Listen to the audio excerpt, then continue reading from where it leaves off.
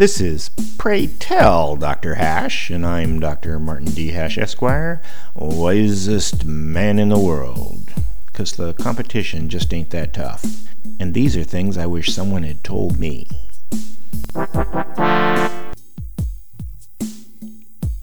Today's topic, using socialized healthcare.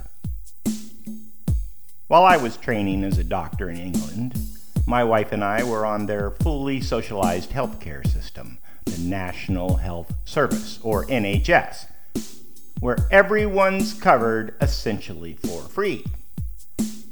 It was acceptable and got the job done, but it was bare bones, something many Americans would take some getting used to. An example of my own experience gives a feel.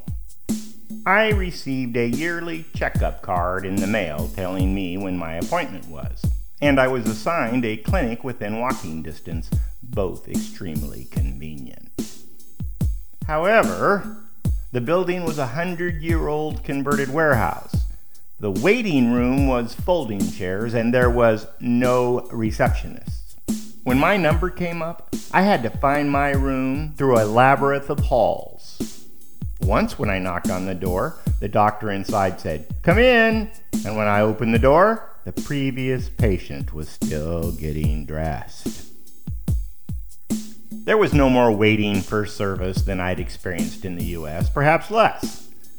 The rooms had plenty of supplies, but expensive technical devices like an MRI came to my clinic in a truck on Tuesdays and Wednesdays for scheduled appointments.